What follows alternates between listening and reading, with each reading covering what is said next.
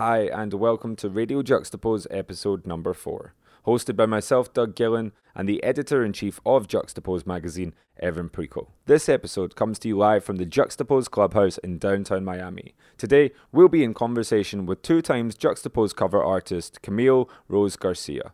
If you want to get straight into the interview with Camille, then I'd probably skip forward to about minute 13. Otherwise, you can listen to me and Evan killing time, chatting about what constitutes a great cover artist for Juxtapose magazine. Either way, I hope you enjoyed this episode.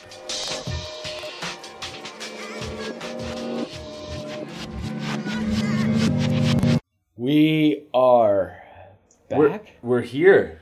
We're back. Here in bits. Oh my in goodness. So many various forms. We were so sweet and smart when we said 10 a.m. will work for us. I don't know why we agreed And to you this. know, when you tell somebody 10 a.m., you should actually read the brand that you're going to be doing this for. Because if you're going to do it for tequila brand and they're going to give you tequila to drink, Thanks, tequila why brand. would we be here at 10 a.m.? I mean, it's not a good idea. Should we unpack a little bit of last night? Last night was the official opening. You guys had this whole place jumping. How do you feel, Evan Preco, the man that made all that shenanigans happen? You feeling good? I'm feeling good. I had to hide for the first half hour. Just got to get a little nervous. Just like, is anyone going to come?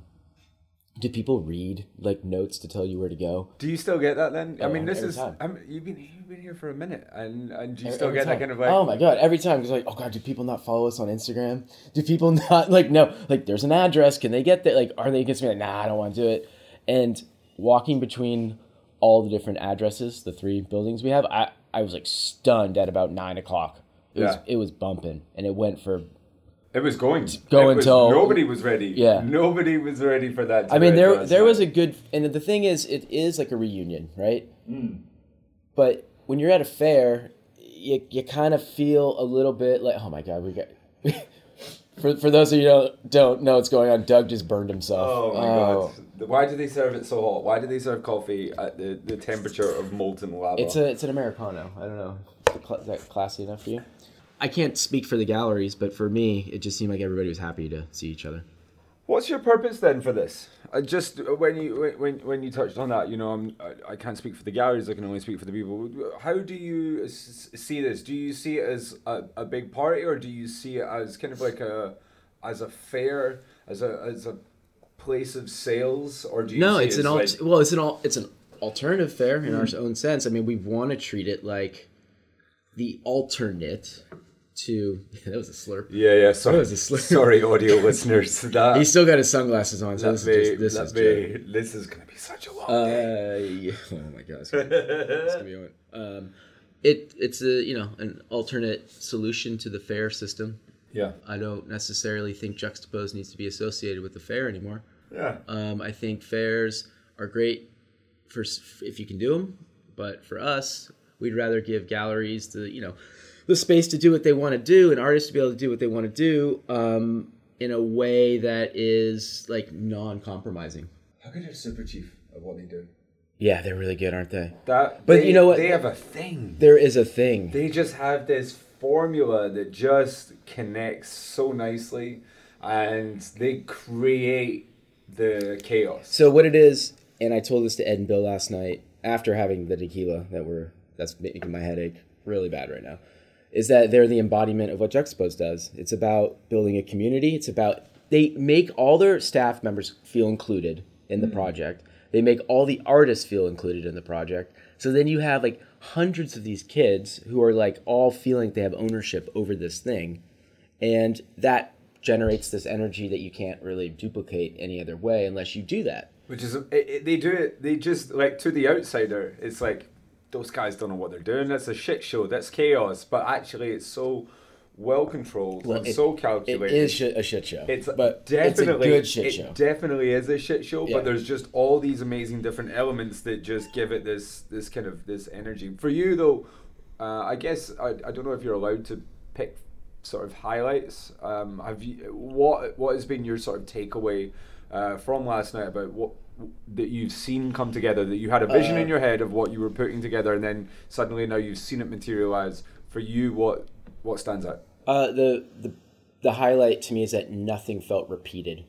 Like every single gallery, every single installation, everything felt like you were going to something different. Like you're going through a different feature of the magazine or a different, department. Like that to me was the highlight. Was just the fact that you didn't like go in and see like the same person's work in every, or the same genre in every single. I like that idea of approaching it like a magazine, like Well, that was the point. That was different sections, different pages, different chapters, different things to take away, different parts of the genre. The whole purpose of this year and why we wanted to do the storefronts and why Stan and I came down here so early was that we tried to figure out a way to how to tell the 25th anniversary without being so blatant about it, without being like, this is 25 years. But like these galleries sort of represent all the genres that we cover and different regions that we cover. We've got a gallery from Tokyo and Hong Kong here. So, and, an entire Mexico group show or, Lucy Sparrow, it's like we sort of felt like that's the way to tell the story as opposed to like hammering over your head that we're 25 years old. You've kept that so low key, the actual 25 years celebration. Was that conscious that you were like, I think you could probably walk about here and spend the entire night here and people would know that it was a 25 year. Right. We made the announcement last week with the cause issue that there was, we're starting our 25th anniversary. Yeah.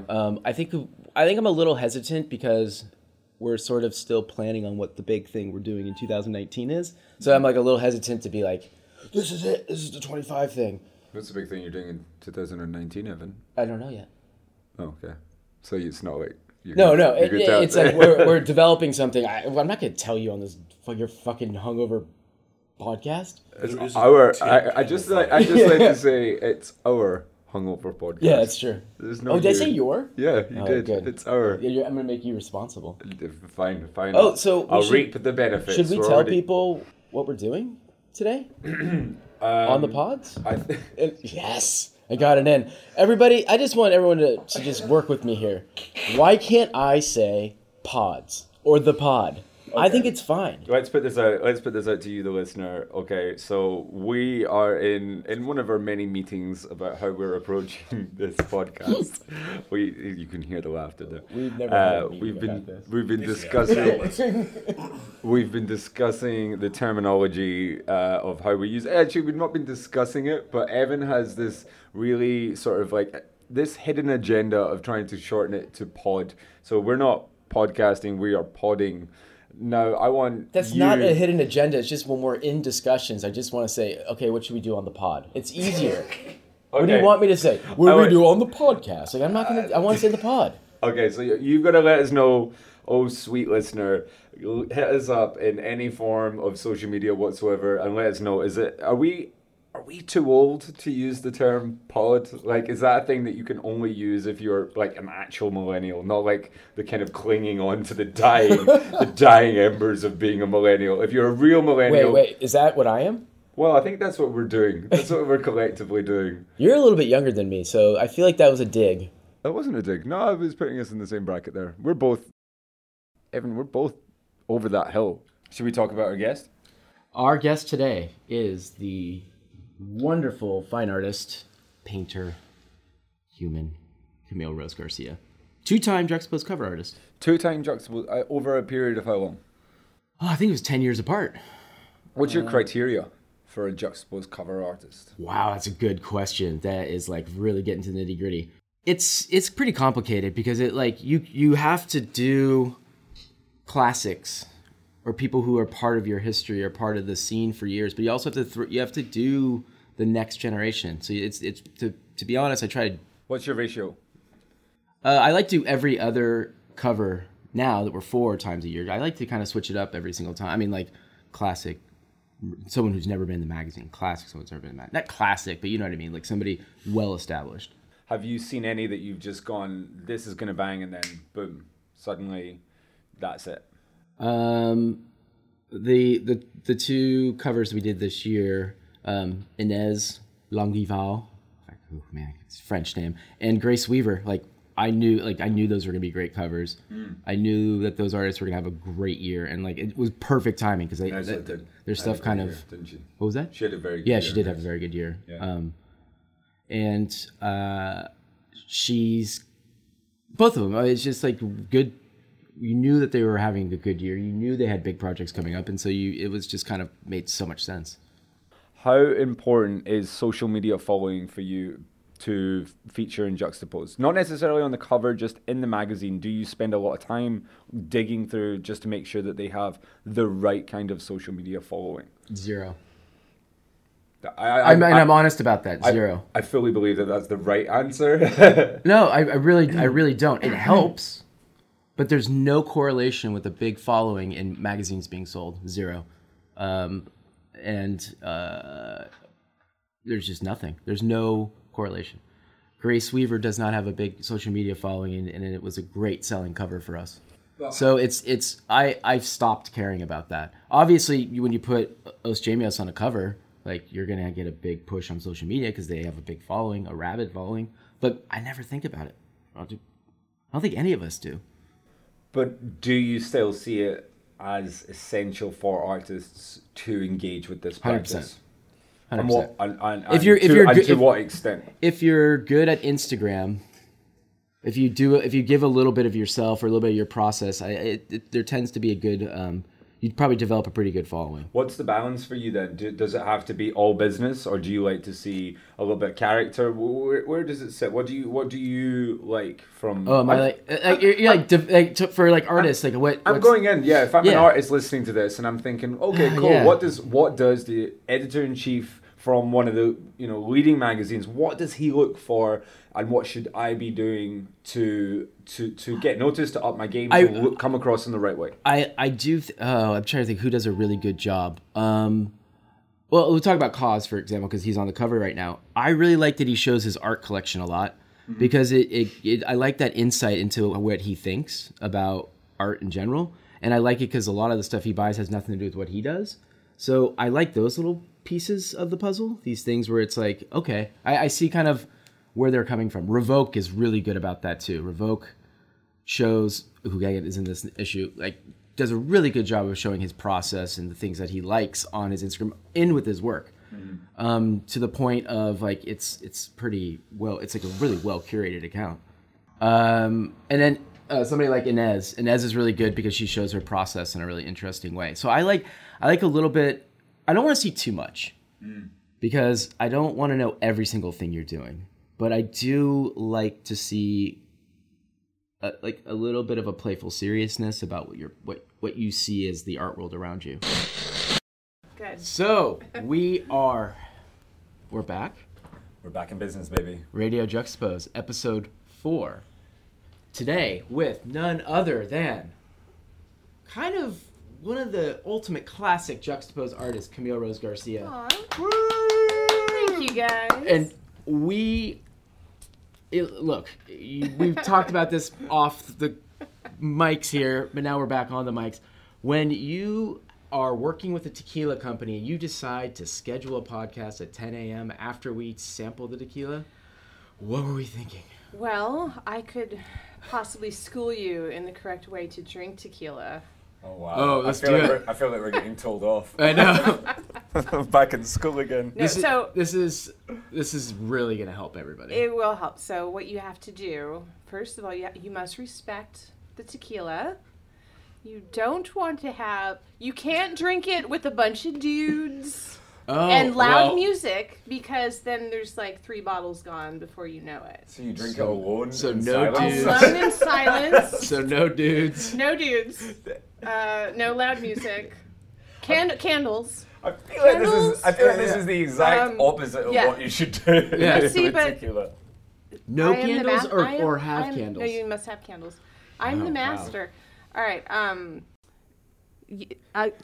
Clean shot glass, warm, because in the South, I had somebody serve me tequila chilled, and I was horrified, and I left it out, and then it went back in the freezer. I don't understand why this happened, but just to say, it should be room temperature. It should be room temperature. No, I'm learning.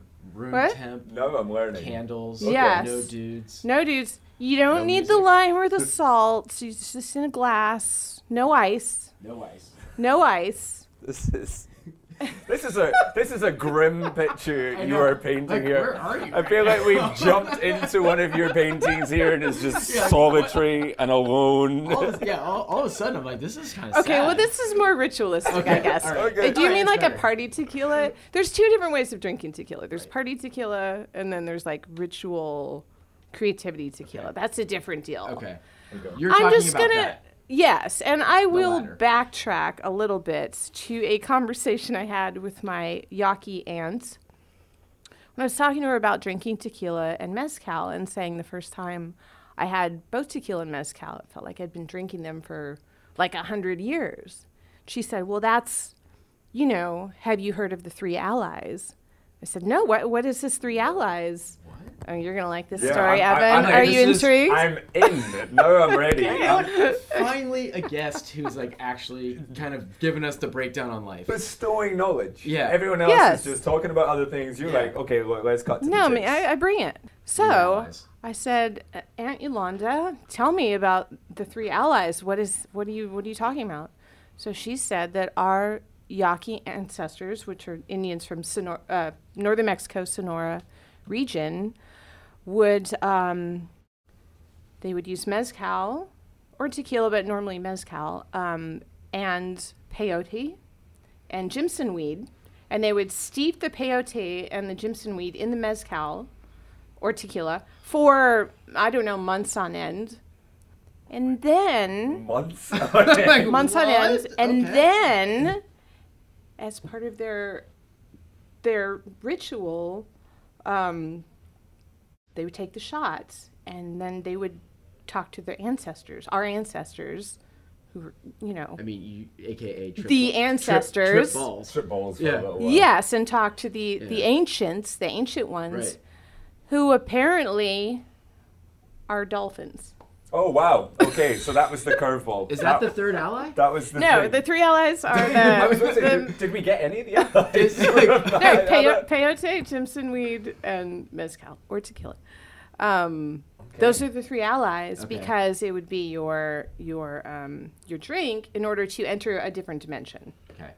So that's a ritualistic, ceremonial usage of the tequila, Got it. of which you guys maybe weren't doing that last shortchanged- night. We What- shortchanged this. Maybe process you quite didn't well. quite take enough time. So some dude or gal is in the desert, Yes. tripping balls, sees a dolphin, and then tells everybody like, "Yeah, you're gonna see a dolphin." How do you find a dolphin in the middle of the desert? That's what I'm asking. Right, It's and I like- asked Aunt Yolanda why dolphins. I thought the Yaqui were the deer people, and she said, "Well, the Gulf of Mexico is only like an hour from that region, the top of it." Okay, yeah. And she said we would go to the coast And to see the fish dolphins. and talk to the ancestors, who were dolphins. Got it. Oh my god! Because I I'm know, I from know. Scotland, so we have a big Oh, connection with Nessie, whiskey. you have a Nessie. Well, we've got like the king of the dolphins. I don't want to brag, but our Yeah, our you're the dolphin biggest- is pretty You're good. the biggest dolphin, oldest dolphin.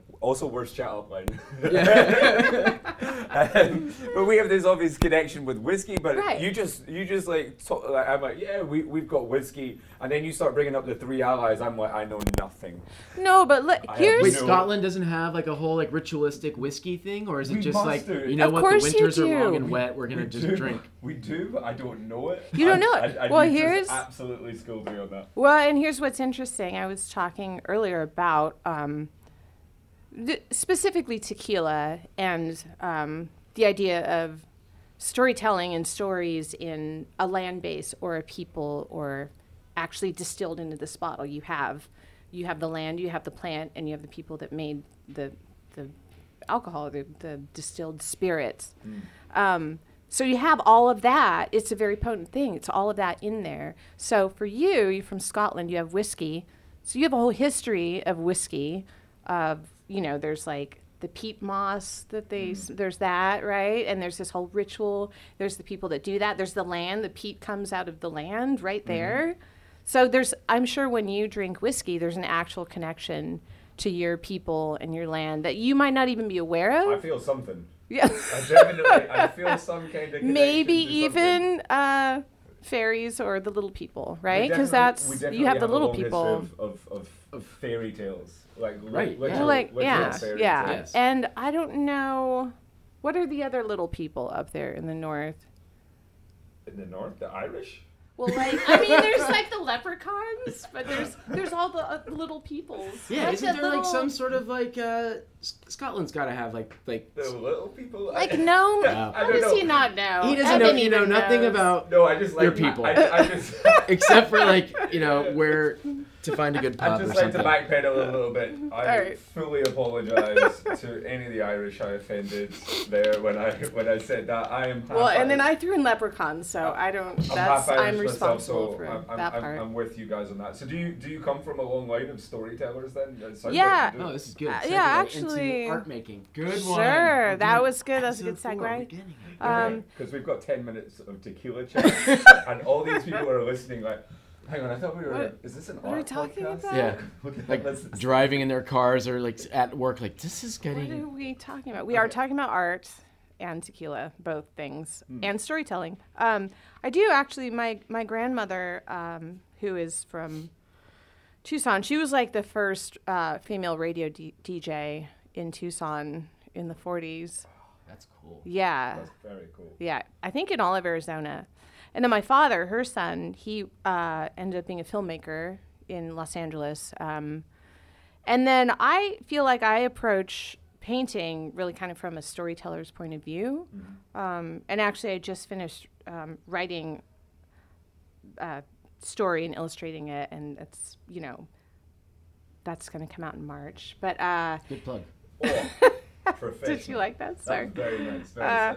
But no, in terms of like talking about like lowbrow art or illustrative art, a lot of it comes from maybe early animation or illustrated stories, illustrated books. So I feel like there's always kind of a narrative component in a lot of that early work. It's certainly in mine, Right. which has always sort of been like, I'm telling kind of stories in these paintings, but they're not linear. Right. Yeah. But that's interesting because even like bringing up pop surrealism or lowbrow, it's interesting to me like when a lot of you and your contemporaries kind of were first starting out. It's interesting that it was like people were like, oh, there's something so new and fascinating about this, but it was really entrenched in some like pretty early storytelling or early kind of turn of the century kind of style of art and kind of entertainment almost in a sense. So it's fascinating to Yeah, it's actually more ancient. Yeah, exactly. Yes. Yeah. I mean, if you look at stained glass panels in, churches, that's all that is like graphic novels. Yeah, right. Yeah. I mean, and I think, so if we talk about pop culture and the roots of pop surrealism and lowbrow, which is like pop culture, what are we talking about? We're talking about cartoons, we're talking about rock and roll, we're talking about, illustrated books, comics. So all of that is really just a repetition of layered symbolism of storytelling throughout since humans have been alive. Right. So if you take something like Snow White from Disney, the Disney movie, that's something that is more ancient because it's the Grimm brothers took that from the Black Forest. So that's more ancient because it's the people of Northern Europe. But then where did they get that from? Right. Yeah. And when I was researching Snow White, I actually found that there was a lot of the symbolism in that, which is like the magic mirrors, the dwarves. All of these are the little people, dwarves. Yeah, they're associated with magic because they actually would go, being miners, they would go into the earth and pull out the jewels of the earth. Right. So they were associated with this sort of like magical ability to like pull the jewels out of the earth and gold. So I found like some Mayan art that had like giant and a magic mirror and dwarves. So it was like this repetition of this ancient symbolism. So that's why I feel like when pop surrealism, lowbrow came on the scene and people like, not just art fans, but regular people reacted to it in such a way, it's because it was already something familiar this layered symbolism Right. that It's kind of existed like- in culture. It's almost like subconscious Yes. storytelling that we Yes. all have in us because that's the way humans have interacted through the years, and just only recently have we communicated in the way that we're communicating now. Right, and actually, like film communicates in this way. It's narrative, it's symbolism. What happened, I think, with modern art when you got to abstract expression, not so much abstract expressionism as maybe more like minimalist art, but when you pull out everything that anyone can relate to as maybe like a figure or a story or any kind of symbol that you can grab onto, it removes a certain amount of being able to relate to that work. Yes. So it's not a criticism of that kind of work. It's just what happened and why I think when pop surrealism came on the scene and and that also occurred at the same time. I know for you young kids, they don't remember a day before the internet, but there was the day before the internet. I like that. Do you like that? Well, No, it made me feel younger than It made me feel so sprightly and young, and that was great. Yes, there was so the day there before we the go. internet, the day the internet was born. And that kind of occurred actually right when I got out of grad school. It was like 94. When I started school, there was no internet. When I got out, it was like, oh, you can make a website. So I was like one of the first that, oh, let's make a website. And then what that enabled was people that weren't going to galleries or living in New York or going to see art they were able to see it in their own home. And so they were then able to participate in something without being intimidated or feel like they don't know anything about this. Right. And then, lowbrow pop surrealism has such a visual kind of punchy look to it, I think, that it translates really well also on a small screen. I was just going to say, Yeah. did you find there was a difference then when you were researching this between the way that Disney approached these stories and the way that the brothers Grimm approached these stories? Did you find that there was a difference between them, and did you want to stay true to the original, or did you want to kind of try and develop this in your own way? Right. So I did discover that with every generation that takes the symbolism in these fairy tales or stories, that there is always a certain there's a certain angle or something that is more emphasized. So the earlier Grimm stories, there was a lot more brutality, a little bit darker. They got endings. soft, didn't they? They got soft, They've started yeah. pulling that back. Yeah, and they've got it even softer since Disney died, actually. To now, like I don't even know if you could make some of the same movies that were made even in the 70s. I mean, we think about it. It's Right. that old sort of Eastern European dark Yeah. as they come, and do you think we'll ever get back to that? Do you think this is sort of like mollycoddled? Mollycoddled. The future, This is the greatest word I've heard today. This is. I'm like Mollycoddled. just I shocked think- you were I to pull think that one out. Mollycoddled. You know what this means? Doug's back. Doug's Doug is back. Yes. Doug Yes. is ready to go. I definitely I'm in think. business. Get the tequila I back. definitely think But you our know, it's- culture is Molly. Go on. Let's do it. It's like it's interesting now because Lollycoddled? mollycoddled. That's a good one. Mollycoddled. I just made that up. We're bastardizing Yeah. the word there. Well, that's like you're so mollycoddled that you have a lolly in your mouth at all times because Okay. you're a child that can't handle Wow, we darkness. Do you think though that we have softened off a little bit too much? Do you think we I think should what's- be exposed to this kind of Yeah, this, well, this dark here's edge? what I think, and then this goes back to maybe Mexican culture, ancestry, tequila, which we're kind of also talking about. I think American Bring Western it back. culture is still deeply rooted in Puritanism, and that has permeated our culture to the point where a lot of things are censored out now, maybe misunderstood. So where I think in culture of Mexico, you have more of a balance of the dark and the light existing together. You have beauty, you have decay, you have horror with comedy. Like you have all these things commingled. Where I feel like in our culture, in the United States right now, especially, it's a culture based on fear, and it's a culture that doesn't understand the entirety of existence, which includes all of those opposites. And that really does equate to how mass culture at this point approaches art. In a Right, I mean, there's a lot- or a like lot the of entertainment, censorship or, the entertainment industry is kind of Right, what I right. mean. And you're right. It was like we are so afraid to kind of get into the dark side, and it's anytime there's like a dark film, it's like it's like there's like the first 15 minutes of Up. You know Up? yes. Yeah, first 15 minutes of that. That's super dark. Yes, but and it's a really good example, and that's actually probably the best movie that studio has made because they went there. Cool, because you looked at me, you guys both just looked at me like, what the hell is this guy doing? No, about? it's because I know you've talked about it was super grown dark. men watching animated movies. Oh my Sometimes God. I get a little bit like, all right. I'm it's just like- waiting to see No, how no, early I that's- can bring in Frozen.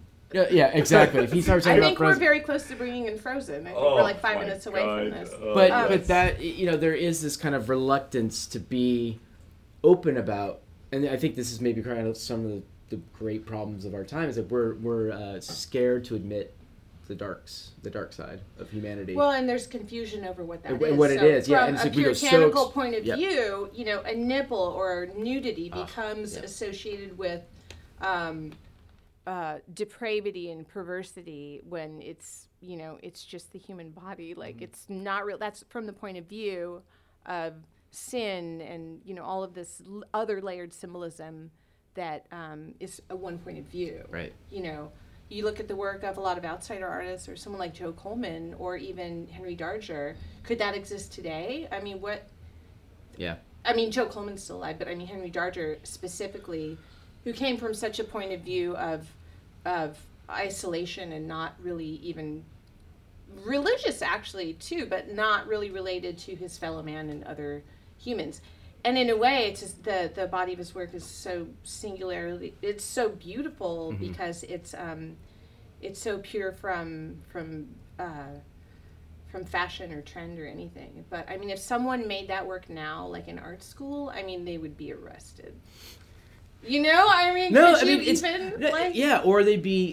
you couldn't have it on Instagram. Yeah, you couldn't. Yeah, We- but that's yeah. the thing. You That know. Instagram is the place where it would be shut down. They're the real gatekeepers of all this. Exactly. Yeah. And in a way, as open as it is, it's also what you is not allowed to be shown on there. So- And there's also a little bit of this too, is that we're training people, not to go off topic, but we're training people to be like, this is bad, and like we Right. got some stuff taken down this week because we had like a little bit of nudity in an animation, and somebody was so offended Right. by animation made in 1971 that they had to complain to Instagram, and it's like. Well, and then the revision of history of like, Yeah. or should we take out what was it recently? There was Alison some- was it Alison? No, it wasn't Alison. It was a Something different thing. where- The Little House on the Prairie. Little Was House, it? Little House on the Prairie has been the old original books Yeah. have been taken out of the School- the some the school- syllabus or, yeah. or whatever. Oh, was it when because Albert got hooked on the drugs? Was No, it was Do you because like of how we the. know that? Yeah, I was gonna say it's a really good Little House on the I Prairie. think it was the way that the terminology that was used to describe black people.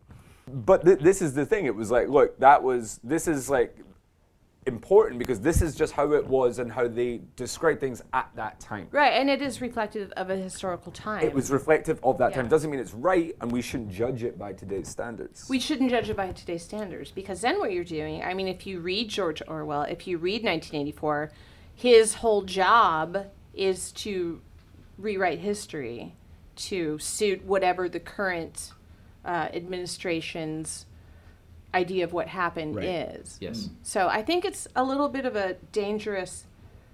And talking about art as well, I mean, throughout history, artists, poets, writers have been the counterculture. So if you want to continue that tradition of being the counterculture, of being a voice against current culture, a voice of critical, just saying something about this culture, Right. what's wrong with it, what's right with it, which I have always felt that's the role of art. That's what I feel that my role is. But, if you cannot be a counterculture because of Overt censorship. censorship, that's Yeah. the word I'm Yeah. looking for. But I you know, got you. but- I got you. Then, what are we allowed to say? But do you feel a little bit now? Yeah. Do you feel because art so from your early days showing in Los Angeles and all those great galleries Yeah. to now where art is so much more popular. Right. This particular genre is blown up. Yes. is it harder for you to navigate that I am counterculture or I am in some sort of underground scene because you're sort of it's like it's changed so much where like your voice is actually heard by a lot of people now. So Right. Just in the history of like this whole scene in your career, like do you feel like it's not as counterculture as it used to be? And it's not our fault. It's actually we just have a larger audience and it's just changed. Well, it's different for everyone.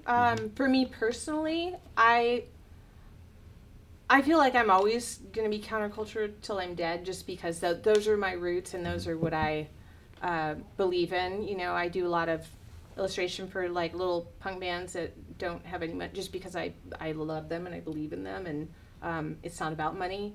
But I think, like what you're saying, I think a lot of, and this gets into, this is a whole other conversation about art school and the cost of art school. Yeah, okay. Because it's so expensive now that if you go to art school paying like $100,000 a year, I don't even know what it costs now, but there would be an expectation of a monetary equivalent or reward after that. Right. So there would be no other option for success except to do something that appeals to the broadest amount of people.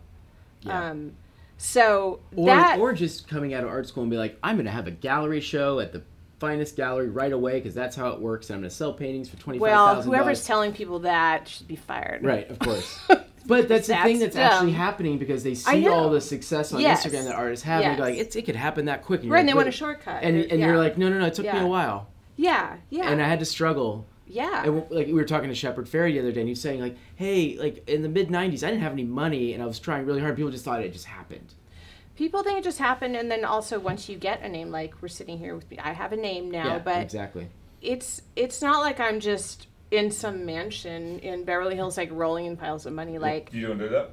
Well, I did it last week, but not this week. In your cabin in the woods, you're like, well, I do roll around in money. I roll around in dollar bills, but then I pick them back up. Yeah, okay. So, well, but no, I'm not, it's like, I'm you not actually like have cash? What are you talking about? Just Venmo. Just put Venmo around you. No. I'm going dark. I'm going off the grid. So what were we talking about? No, Lost just track. That guy was doing a funny walk. You were saying that just this idea of so the commodification of creativity, and I like that. Yeah, and this is what we deal with, and we live in a capitalist culture. Everyone has to survive, so there's really only two ways: either what you do as an artist pays the bills, or you have some other job and then you do that on the side, and that is removed from commerce. But you've done a really great job of navigating that. Yeah, I feel like. Yeah. Because you seem Thank your vision's uncompromised. It seems like when you approach a project, because like when you see your paintings and when you see kind of the story stuff that you do, like it feels I don't feel like I'm getting this is a whole different experience and I have to really rethink Camille's mindset here. Oh, thank you. No, because it is hard, especially with the commercial work. Like the paintings exist for the gallery shows, exist completely autonomous. I don't have to deal with anyone or show anyone a sketch, or it's like totally, I get to be the Svengali of it all. Yeah. When I do commercial work like the fairy tale books with HarperCollins, that's a different beast. I have to work with an art director. I have to work with like a marketing team. So I sort of, can I say swear words on here? Yes. Well, let's test the water. So I kind of hate fucked my way through a little bit. You're winning this swearing. Is that okay? Oh God, that's not even PC. That's probably not even. I can't even say that anymore, right? Where he just went, can I swear on this? Those fucking guys, and you just took it to the next level. Wait, I think hate fuck is. Is that? But I'm just talking about hate fucking drawing wise, not like hate fuck. You know what I mean? Yeah. So just to be PC We've gone here. so all just over to be the place, PC and I'm so here. happy about it. So you hate fuck the drawings? No. So here's what happened. So I don't even think I've ever said that. And before. I don't think HarperCollins will hear this, but if they do, we hope they do. It's not personal, why wouldn't they hear it? Yeah, this is gonna be a famous podcast. You just got no faith in what we're doing. She got 2 looks at us. So look, they promised me Peter Pan, but they said do Cinderella first. And I said, I don't like Cinderella. I think it's a dumb story. I don't like how it ends. So I kind of hate fucked my way through Cinderella. Yeah. Is my what point. should be for Cinderella then? Well, I think it's of a period of time where women were property. So you really didn't have any freedom unless you married into some kind of wealth. So the story is basically she's saved through marriage by a man because before that she was a slave. So for women, especially young women, I don't think it's a good message because we don't exist in that kind of culture now where you have to wait around for someone to save you. I don't think it's realistic. Literally the plot of Pretty Woman. Literally, yeah. Which is the most offensive movie of all time. Yeah, and so is Cinderella, because Pretty Woman is Cinderella, is probably... Who are the OG feminists of those fairy tales then? Like who are the leading figures within that? Who should the little girls be looking up to? Gosh. And guys. Actually. Well, I mean, and this is a little bit later. This isn't early, but Frankenstein was written by a woman. That's right. And it was Mary Shelley. Mary Shelley, and it was written at a time when women were not even really allowed to write or put their name on a book. And she couldn't her have husband like really upset about her name being something that kind of like Shelley. Yeah. Who was he was a poet. He was I know. I gotta admit, I just saw the film, so now I'm all like Frankenstein. But I already was like obsessed with Frankenstein, and I'm gonna say also Young Frankenstein, which is a different beast but brilliant. It's a very different beast. Yeah. I'm so glad we had Gene Wilder. So glad we had Gene reference Wilder in here. Oh my God! Yes, the pod is real. Gene. Yeah, so what was it? What I was actually going to go more into the actual characters from that. I mean, obviously Mary Shelley, because she was the one creating this vision, this culture, this idea. Well, so here's another thing that goes back, because you're asking me what were the early fairy tales that would have been more of where the woman was strong. Well, think about who wrote those fairy tales. A lot of times they're written from the point of view of men. Yeah. So you have to really have something written from the point of view of a woman to have that experience, or painting made from the point of view of a woman to have the experience of what they're going through. So Frankenstein, written by Mary Shelley, the monster is actually her. She is Frankenstein. So because she was the abandoned one, abandoned by the creator. You were schooling us today. I know. So for a woman to write a book, and her role is not the princess, she's the monster. A man would never write that. She would never make, well, that was my wife is the monster. It wouldn't be. So you have a specific point of view from a woman that is showing different facets of a woman other than just the princess story. So that's what I'm interested in is what are the other facets where we're not even talking about male, female anymore. It's just a human experience where, we all have those experiences. So I think in the past, it's like, oh, well, men are this way and women are this way. Well, we all struggle. We all have pain. We all have heartbreak. And it's just as complex and deep. It's just what has been predominantly shown and recorded through history and creative culture has usually been from the point of view of men, because for many, many years, women were property and weren't allowed to really have a career. This is only a recent development. Right. Do you feel, I mean, when you were, again, the early stages of your career, you were kind of one of the few female artists that was kind of breaking through into these galleries and into these kind of circles. Right. Because it was still pretty male dominated. Yeah, it was like skate culture, surf, graffiti, which are...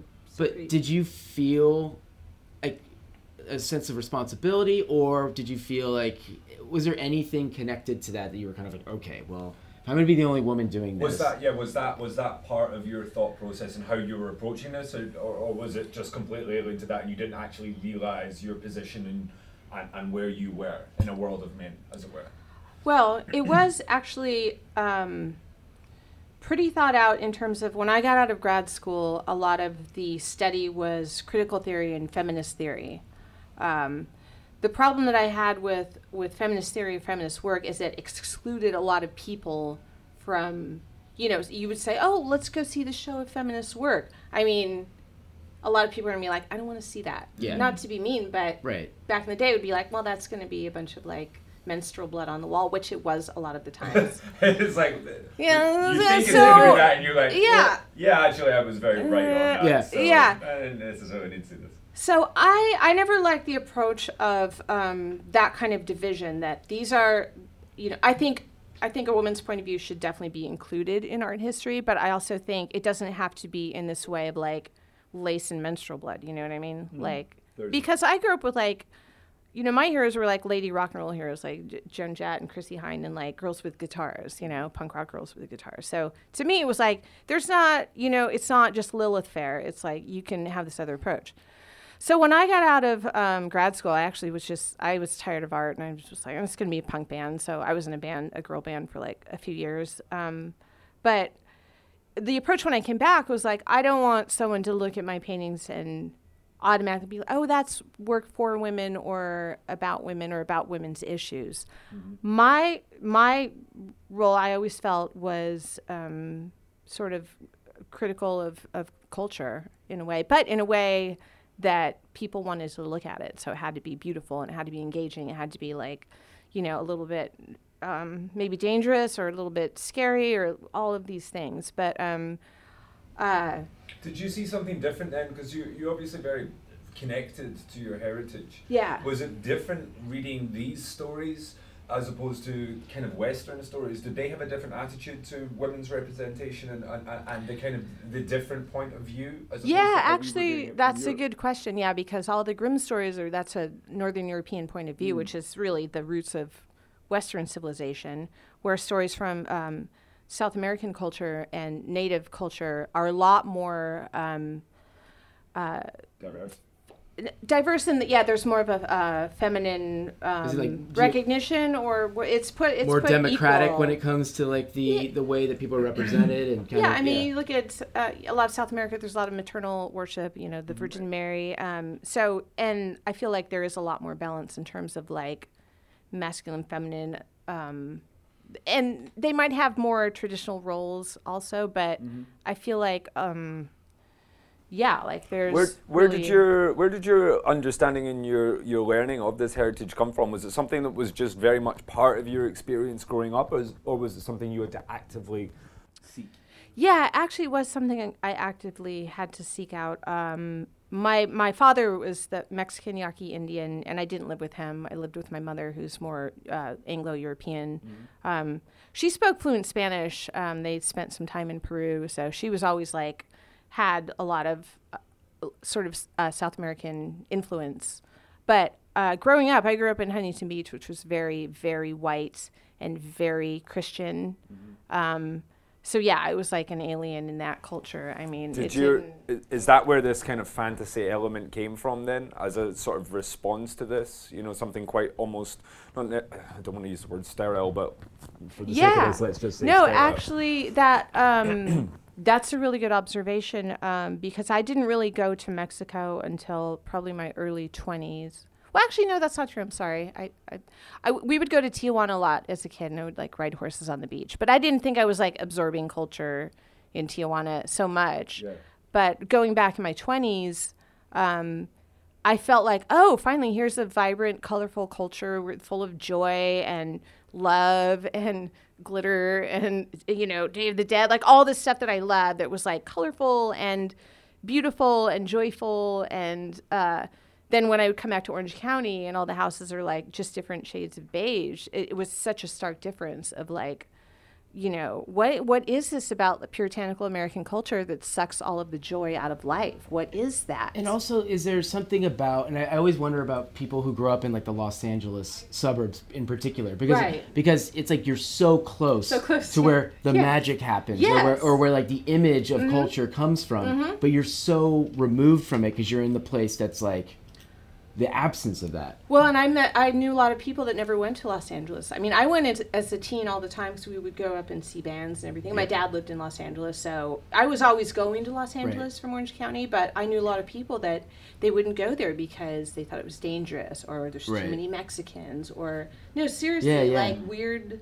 It's like, well, there's too many Nazis here, and I have a problem with that. So, but is there like that little thing in it? Because I feel like if you grew up more than you realized, actually. Oh yeah, it's like you named your dog Adolf. That's a problem I actually for think me. it is like the neo-Nazi capital of California. I know, yeah. But like that, there's that thing. If you grow up in the Midwest, where you're really removed, your vision of it is almost. It's like kids from Los Angeles who didn't grow up in the scene, Yeah. it always fascinates me what their creative output is, because I feel like they're being told that they're in this magical place. I think it kind of goes. You for mean all Los of, Angeles as the magical place? Yeah, or like that. What the movies and all Right, all the famous Hollywood, people in Hollywood, yeah. which is connected to creative culture, obviously, or what our Obviously, yes. representation Yeah. of it is. But I think California in general, if you're from California, you Yeah. didn't grow up in those places, because I grew up in California, same thing. It's Yeah. like What area did you grow up? Oakland. Oh yeah, Northern okay, California. Northern, yeah. But we have this weird thing where it's like, well, it's not that. You know, it's Yeah, we're yeah. not all just rubbing shoulders with like Steve Jobs and Walt Disney. Like, it's Yeah, You're yeah. yeah, we're not. Oh my Well, I mean, for obvious Just- reasons you just now. rolled about- But Sorry. yeah, That's kind of like me, you know, I don't just run about in a skirt leprechauns? chasing Yeah. Nessie. Oh, great. But like, does I'm that, out of here. so that it clearly there's Yeah. something in that for you. Yes, yes. Los Angeles, yes, like you're saying, and California in general, there's a mystique about it, and a Yeah. lot of that is true. But yeah, like now, I live in the woods in Northern California now, and I come to Los Angeles for 2 to 3 weeks at a time, and you know, it's like, this is insane. How can anyone live here every time? But it's also where all the creative people I know live, you know? So there's this blend of like, you know, there's some ugliness in Los Angeles, let's be clear. And there's beauty, and there's a lot of fucking people, but there's a lot of great people.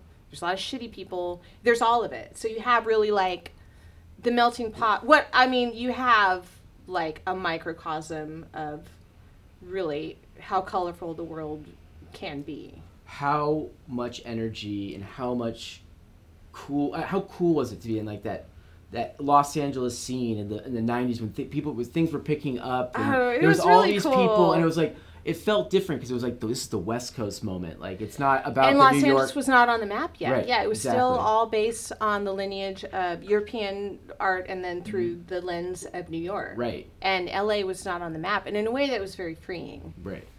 Because it didn't matter. You know, when I got out of art school, you know, for a few years, it was like, I was trying to apply to galleries. And at some point, it was like, I don't fucking care. I'm just going to paint. And it was freeing. It was very freeing to be out of that kind of lineage. And I think that period of art in the 90s in Los Angeles was that moment where Mark Ryden, the Clayton brothers, Tim Biscup, I mean, all those early people were, you know, saying we have a love of pop culture and illustration and cartoons and all of this stuff, and it's not accepted in this high art world, Right. the world of Art Basel in which we are experiencing now. Yeah. But back in the day, you know, Juxtapose was just starting out, Right. and, you know, you didn't have Juxtapose Clubhouse here at Art Basel. So Yeah. I think it's been that in relation to California and Los Angeles has kind of put LA on the map as like, no, this is a thing. This is like, but Right. because it's popular, I think it was also poo-pooed by the high art world Well, a little you bit. guys are the ones who made it popular, because you Right. guys were reminding everybody that the people behind your favorite images are actual artists who also do these. They might do commercial projects, but they Right. also do stuff. You know, it's like, Yeah. you guys were like the really, and maybe it's the internet that helped. When you Yeah, guys I grew with couldn't have it. existed without the Yeah, internet. it's that like Look at it reminded people that there was all this creativity happening that you weren't actually told was creative. Well, and here's the other thing is that you can have fun Yes. with art. You can laugh. You can have humor in there. And that, in art school, was very, very, very serious. It was very conceptual. And, you know, it's like, I try to approach it the way I approach listening to music. You know, that's how I approach art. Which element was it then that you just said I couldn't do what I do without the internet? Which Right. element of the internet was it that suddenly allowed you to be able to do this? Like what? It was the internet. But I mean, was it suddenly realizing that there was? Actually. Was sorry. it people that were that you realized that there was an audience where you had been told from the Yes. art school, the establishment, that there wasn't an audience and it couldn't be validated? Well, right, because Yes, and there wasn't. Nobody There felt wasn't. comfortable going into a New York gallery because there was always these expectations of why am I in a Especially gallery? if you live in Indiana Yeah, or exact- oh, in yes. wherever, Orange County, you know, Right. People that before that had never been in a gallery or experienced art except maybe from some old dusty book in the library of fucking Picasso or Leonardo da Vinci or, you know, but, you know, that was all anyone had in a library. So you had the internet and artists started making websites, which I remember my first website, which was like 1994 or something. Suddenly people are emailing you through the website. And you're like, who are these people? How do they find me? What are they searching? Like, it just sort of sprang up, you know? Like, you didn't know how it happened. You didn't know how people found you. But suddenly everything was getting connected. It was like La Luz de Jesus Gallery, Mary Karnowski, Juxtapose, Robert Williams. Like, all these things started to commingle, and then it became a scene. But literally, this was before Facebook or Instagram. This was I know. I don't know how old you are. You're a youngster. But I love how young you think I am. I would just sit and bask this in this moment. Here, this 18-year-old. There was no Instagram. There was no Facebook. There was only the internet. And maybe like MySpace. I think I had a MySpace thing. I don't know. Who cares? It doesn't. MySpace. Oh my god! I know, I forget remember? about MySpace. I know, What about because- Friendster? There was Friendster too. There for was a that minute. for a second. That was for like a second. Yeah. It's always the third But- version so of the what- idea that works. Yeah. Facebook's So the what third. happened was that suddenly people could find art just on their computer, on their freaking AOL account or whatever bullshit old people were dial-up using. tone. Yeah, dial up, beep, beep, downloading some like image, just like, oh my An God. hour and a half Printing to it send out, an email. printing it Just- out on some like shit paper to put on their notebook. Like, you know what I mean? Like, that's how it was, like punk rock. It Do was you rogue. remember like that first email you got from someone that was like, I like what you do, and you're just like, Yeah, okay. what? I don't know how to Like, respond. where are you from? What is going on this? here? Yeah. No, it was weird. Yeah. Remember how weird it was? I mean, It's still weird, but in a different way. I can't even remember. It's at the point now where I can't remember a time where it was not normal. I know. And I'm 37, so I'm right on that brink yeah, of like so having you might have been like where it was at like your mommy's house on dial-up. Yeah, AOL, exactly. right? Yes. Yeah. But like by the time I got out of high school is like when Napster started, and that's when Right. like ruined all of our music loving because Right. like you couldn't go to a record shop anymore. Yeah, yeah. Thanks Napster. No, it's But, turning like, around now. Yeah, yeah, vinyl's kind of yeah. coming back, which is great. But yeah, no, I went into art school. There was no internet. I came out. There was internet. That's what happened. But suddenly, it became like a collective unconscious of people who had never been art fans before. Were suddenly like, What was Finding it? it. What was it that you tapped into then?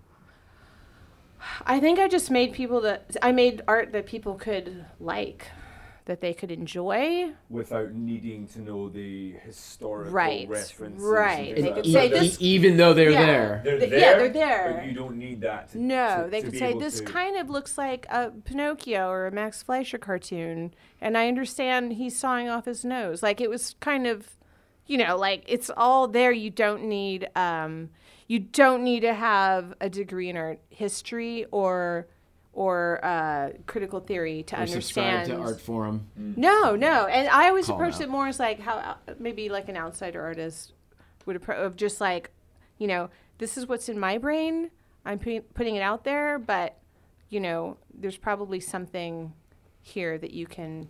So what you is can it? get What's from what's this. left for you then? What's your story? Which story do you want to delve into that you've not done yet?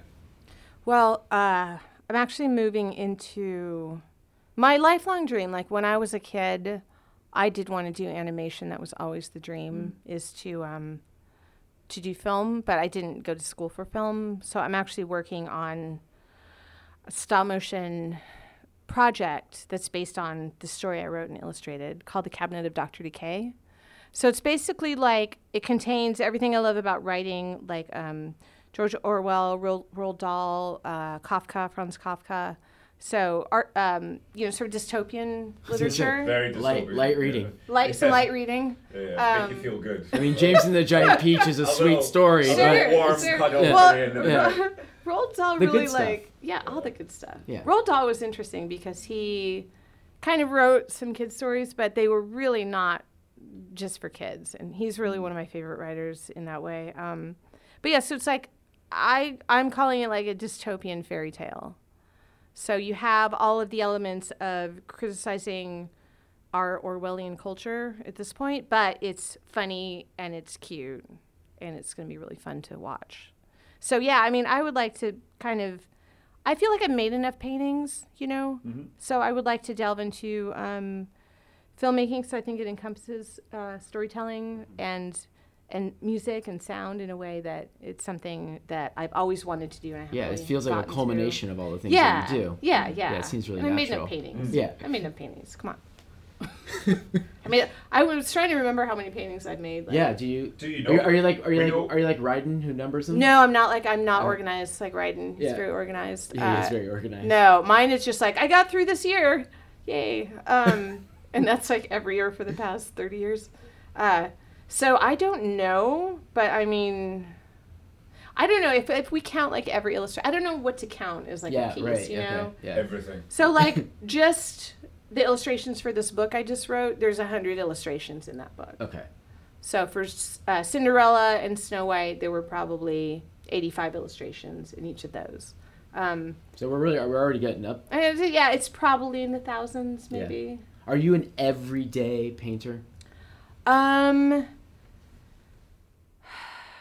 No, I am for long periods of time. Like I'll go like 12 months painting every day. Okay. And but it'll be like building up to a show. And towards the end, it's like I'm painting 12-hour days. I'm not showering. I'm not getting my, it gets feral. It gets weird. And for you, that's the only way it Feral. works. It gets feral. Hey, go forward. I think to tap into some part of your imagination that is the deepest part, the most authentic part, and the most inspired part, you literally have to fail at every other part of your life. Just get manic. fail. Just Just get like manic with it. I'm bad at this relationship. I'm bad at calling my friends back. I don't remember any birthdays.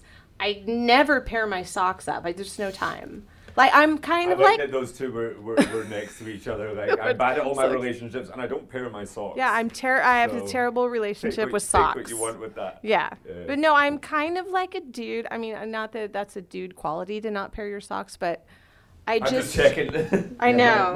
mine are paired now because yeah. I knew I'd be on the podcast and that would count. Yeah, it's good for an audio podcast. yeah. To always have matching socks. Yeah, but I'm just, when I get in that mode, it's like I am neither male nor female nor human, nor I am just the freaking universe, Yeah. But you have to get weird and you have to like block out. Like I went for a period of time, I think it was like 2 or 3 years ago over the winter when I was up in the woods. I didn't check my email for I think 4 weeks.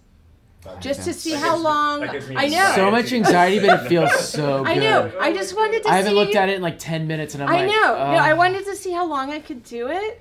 And every day I was like, well, no one's texted me, so I guess it's Can not an I emergency. ask a question? Did you miss anything? Yeah, I missed a really rad party at Josh Homme and Brody's house for New Year's that I should have responded to. I would like to go to that party. I know. They're in the like desert, the best. probably? No, in their Oh, Hollywood. that's right. He's in Hollywood. He's Oh. He I left, He know. left the desert. And then I was like, I hope they don't think I didn't want to go. You know what I mean? Right, Because yeah, yeah. people think if you don't respond, it's because you hate them. And it's like, no, it's just because I love myself. Right. Yeah. Is that I like so that. wrong? So what are you doing here? What In am I doing? Miami, the backdrop Oh, yeah. of this whole. I forgot. We should have I started know. with that. Yeah, That's I okay. prefer. I think from now on we don't start with that. We start with absolutely anything else. Go on, Well, give us the well, the I hard haven't- sell. It does I come have- full circle. It always It does, yeah, it does. Yeah. Always With comes tequila. full circle. I have not been to Miami Basel in many years, and I was invited this year to be an ambassador for the Maestro Dobel tequila, which is delicious tequila. I believe you guys sampled it last night. Is that what did you were we telling ever? me? We didn't ritually sample it. No, but we you Yeah. didn't. sampled We'll it. do it again, and we'll do it correctly. Okay, Okay, yeah, I like yeah. that. Yeah. You got some peyote? I don't because you can't bring that on the plane. We I can do find. have, We can I find have some. CBD oils. That's as much Oh, as I can you can actually do. fly with that? I did. Okay.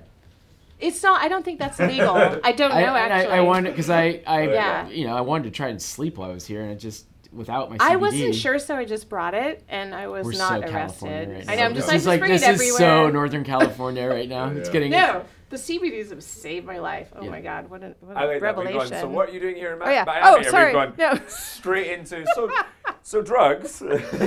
No, anyway, Legal. so I Legal am. drugs. Yeah, I have been invited, and they're doing a dinner in my honor, Maestro Dobel Tequila, and we're going to talk about really, the stories and ancestry and how that relates to making kind of a small batch product and what that means. And I don't know, it's quite an honor, and it's been really, really great for them to invite me here.